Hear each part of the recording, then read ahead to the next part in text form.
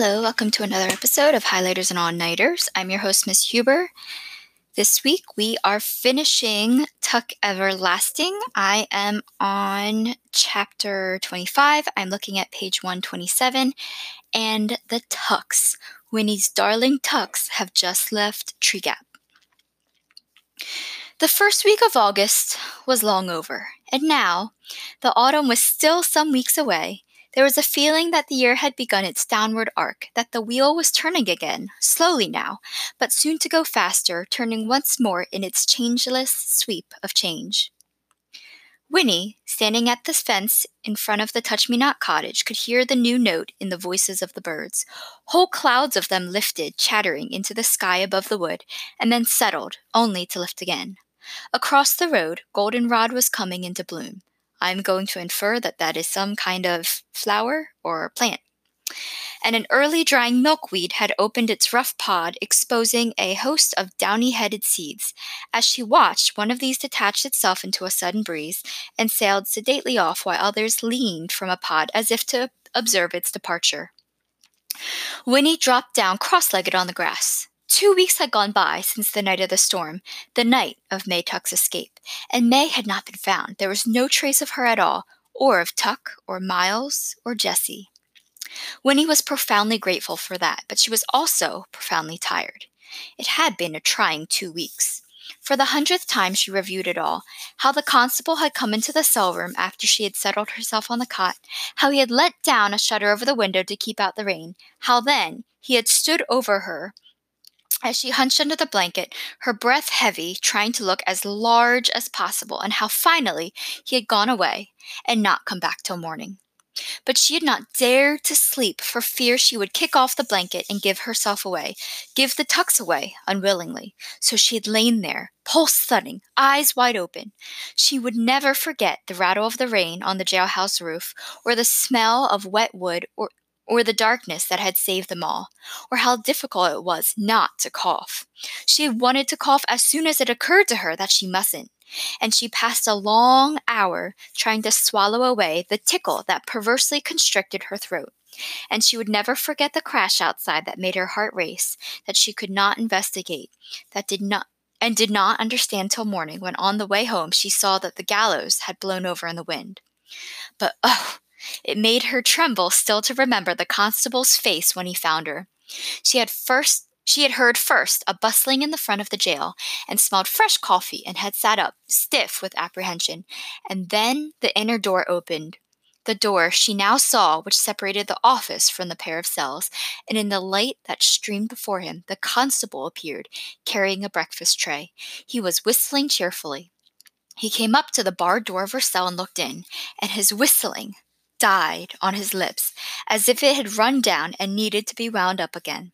But this comical astonishment lasted for a moment only, and then his face flushed red with anger. Winnie had sat on the cot, eyes downcast, feeling very small, and very like a criminal.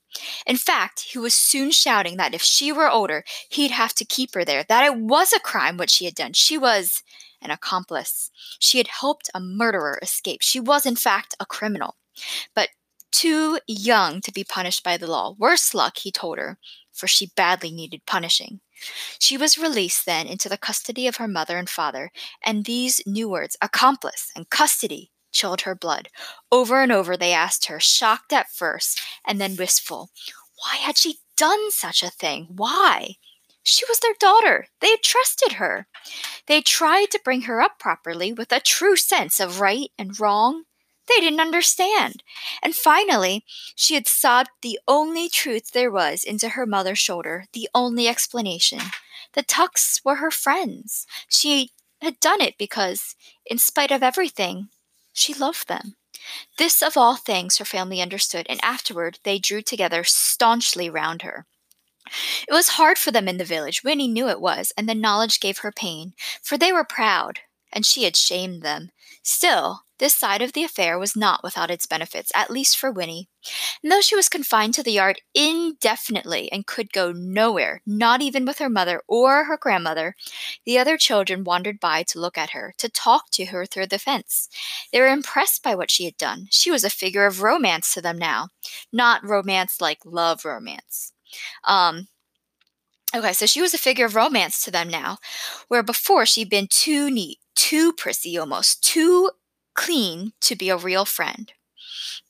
So romance in this way means almost like heroic. Anyways, let's continue on. So Winnie sighed and plucked at the grass around her ankles. School would open soon. It wouldn't be so bad. In fact, she thought as her spirits lifted, this year it might be rather nice. And then two things happened. First of all, the toad appeared out of the weeds.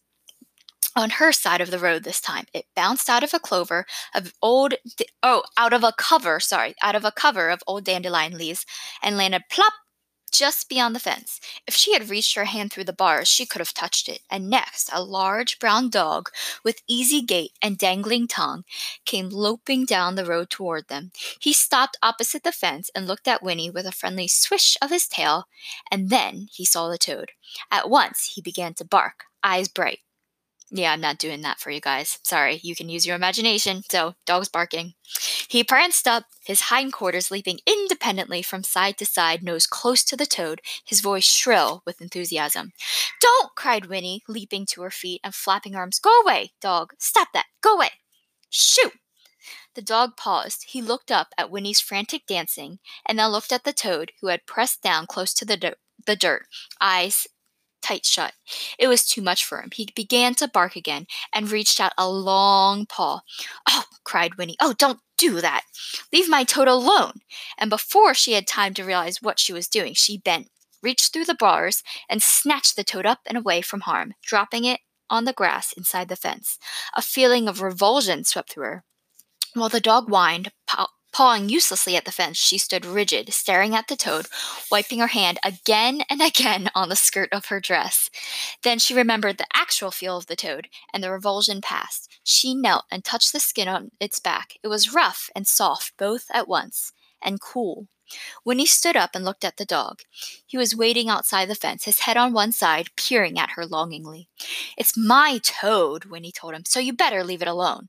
And then, on impulse, she turned and ran into the cottage, up to her room, to the bureau drawer, where she had hidden Jessie's bottle, the bottle of water from the spring. In a moment, she was back again. The toad still squatted where she had dropped it. The dog still waited at the fence. Winnie pulled out the cork from the mouth of the bottle, and kneeling, she poured the precious water very slowly and carefully over the toad. The dog watched this operation, and then, yawning, he was suddenly bored. He turned and loped away, back down the road to the village. Winnie picked up the toad and held it for a long time without the least disgust in the palm of her hand. It sat calmly, blinking, and the water glistened on its back. The little bottle was empty now. It lay on the grass at Winnie's feet. But if all of this was true, there was more water in the wood. There was plenty more, just in case, when she was 17. If she should decide, there was more water in the wood. Winnie smiled. Then she stooped and put her hand through the fence and set the toad free. There, she said, you're safe. Forever.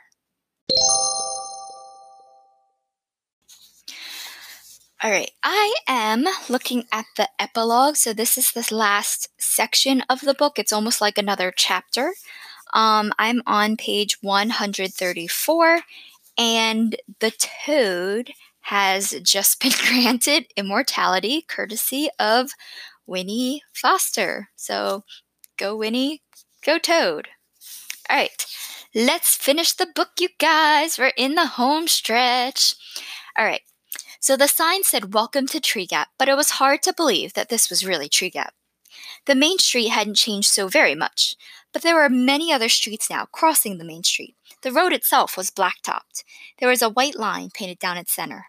May and Tuck, on the seat of a clattering wooden wagon, bumped slowly into Tree Gap behind the fat old horse. They had seen continuous change and were accustomed to it, but here it seemed shocking and sad. "Look," said Tuck. "Look, May. Ain't that where the wood used to be? It's gone. Not a stick or stump left. And her cottage. That's gone too." It was very hard to recognize anything, but from the little hill, which had once lain outside the village and was now very much a part of it, they thought they could figure things out. "Yes," said May, "that's where it was, I do believe. Course, it's been so long since we were here, I can't tell for certain." There is a gas station there now. A young man in greasy coveralls, was polishing the windshield of a wide and rusty Hudson automobile. As May and Tuck rolled past, the young man grinned and said to the driver of the Hudson, who lounged at the wheel, "Looky there, in from the country for a big time," and they chuckled together. May and Tuck clattered in onto the village proper. The village proper means like the main part of the village, past a Catholic mixture of houses. So here, if you notice, the Catholic is lowercase, so not Catholic in the way that we think of Catholic.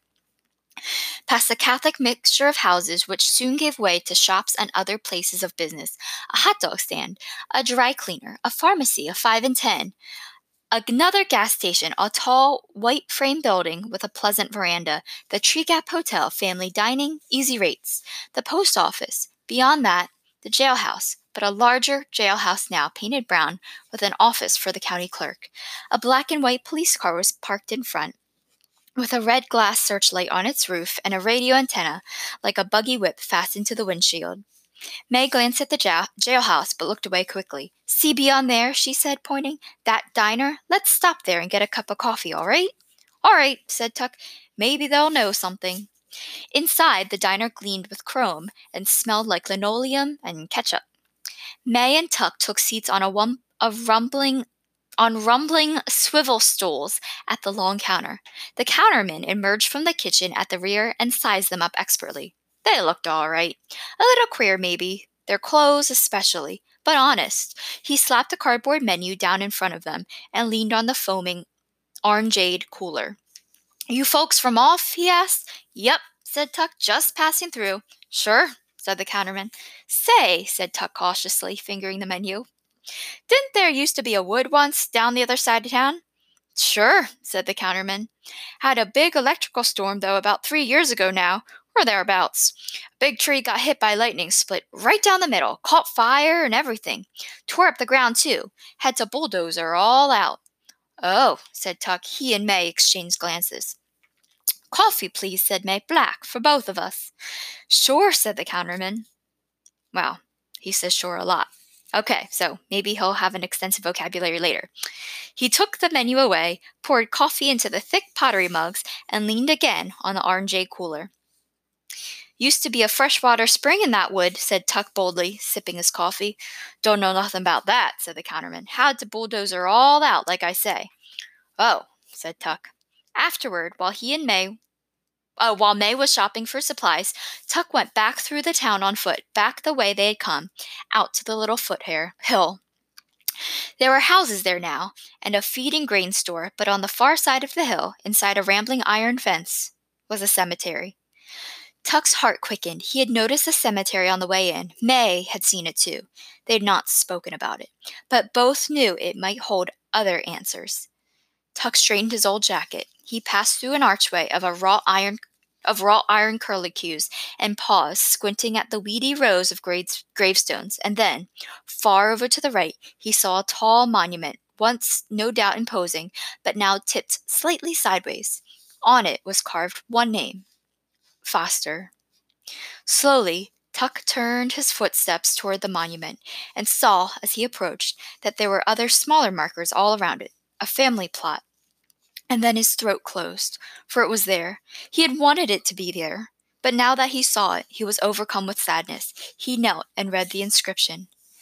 "In loving memory, Winifred Foster Jackson, dear wife, dear mother, 1870 to 1948.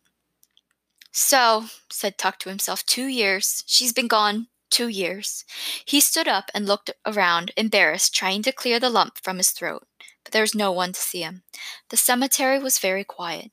In the branches of a willow behind him, a red-winged blackbird chirped. Tuck wiped his eyes hastily. Then he straightened his jacket again and drew up his hand in a brief salute.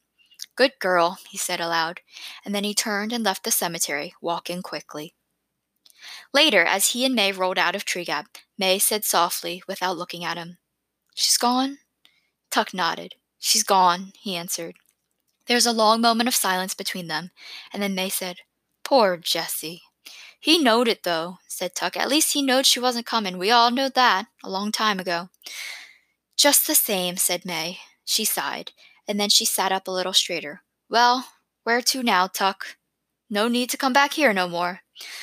"That's so," said Tuck. "Let's just head on out this way. We'll locate something." "All right," said May, and then she put a hand on his arm and pointed. "Look out for that toad." Tuck had seen it too. He reined in the horse and climbed down from the wagon.